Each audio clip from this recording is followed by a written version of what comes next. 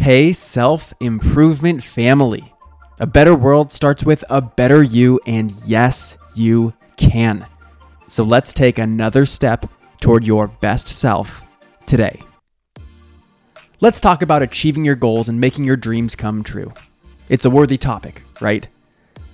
A lot of us have heard the idea about the ladder to the top, which suggests that there's a single path we can stay on to get where we want to go.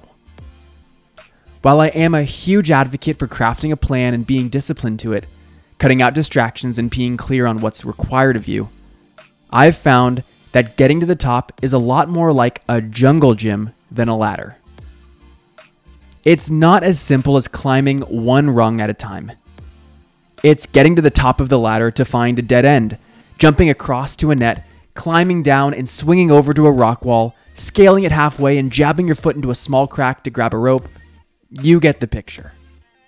Reaching your goals requires that you're flexible, nimble, and resourceful. Sometimes you need to be really creative to maximize an opportunity, take steps backwards to go forward faster, and change plans when your route doesn't look as promising. Kind of like a puzzle.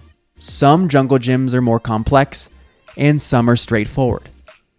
But in both cases, in order to succeed, you must constantly evaluate and reevaluate your plan to innovate, optimize, and improve.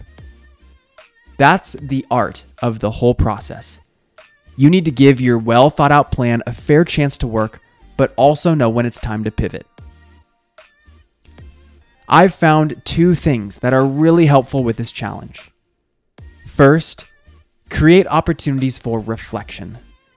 When you take a step back and look at the system rather than make decisions from within it, things become way clearer and you're less emotionally attached to it, helping you to make better decisions.